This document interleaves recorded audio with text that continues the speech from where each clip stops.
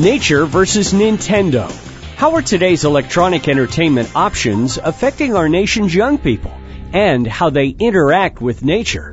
One expert says we should be concerned. InfoTrack's Roy Mackey is back with a look. Roy?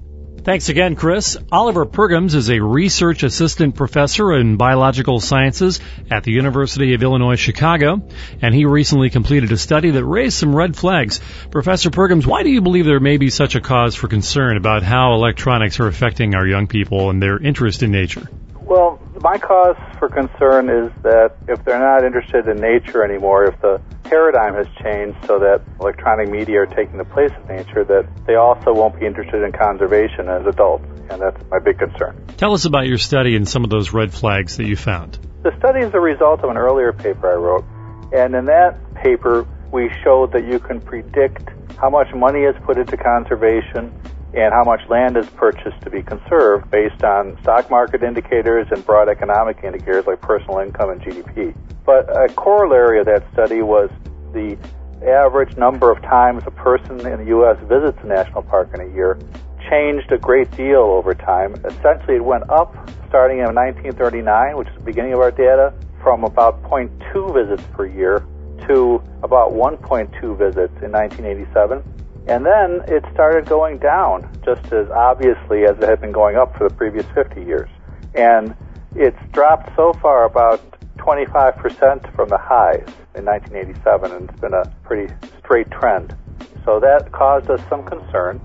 And as long as you mention statistics, let's talk about the astounding rise in the use of electronics by Americans. Yeah, in one part of the paper we tabulate how much more people are using internet, video games, and movies, both at home and in theaters, how many more hours per year they spend on these things than they did in 1987.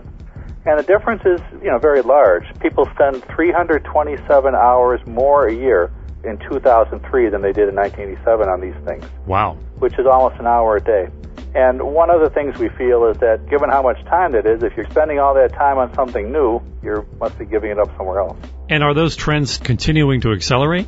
Yeah, the number has decreased some more since 2003, and given the fact that we see media usage increasing and that gas prices have spiked a great deal since 2003 when our data came out, I think we can predict, unfortunately, even less per capita attendance. So what do you see as a solution to this? What kind of advice would you give to parents, for example?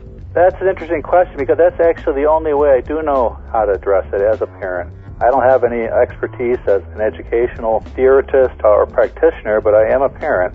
And what my wife and I do personally is we limit the kids' media a great deal. So during the school year, there's no computer or internet or video games during the school week, and only a limited amount on weekends. And even in summer, we have a video-free July. So we're in the middle of that now. So there's the whole month there's nobody's on any kind of electronic media in the house. And after an initial period of withdrawal, you actually get much livelier kids that go outside and play and do things.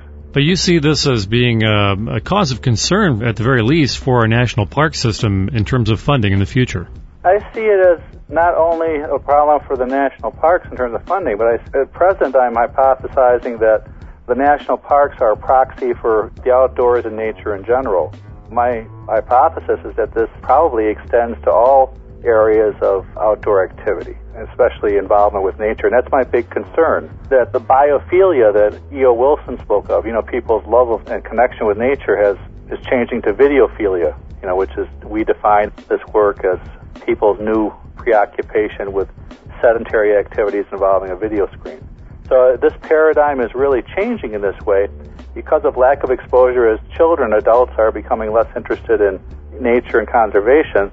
I think that's a very bad thing. We're nearly out of time. Any final thoughts? Just to emphasize it, I think it starts with the parents in a case like this. We need to start at home, and we need, on a secondary level, we need to increase our kids' science and nature education at the schools. Dr. Oliver Pergams from the University of Illinois, Chicago, thank you very much for joining us on InfoTrack. My great pleasure. For InfoTrack, I'm Roy Mackey. That'll do it for this edition of InfoTrack. To learn more about this or previous InfoTrack shows and guests, visit us online at TalkZone.com. Thanks to InfoTrack reporters Roy Mackey and Taryn McCall. Our executive producer is Randy Meyer. Our engineer is Robert Sarp. Our announcer is Charlie Van Dyke. And I'm Chris Whitting.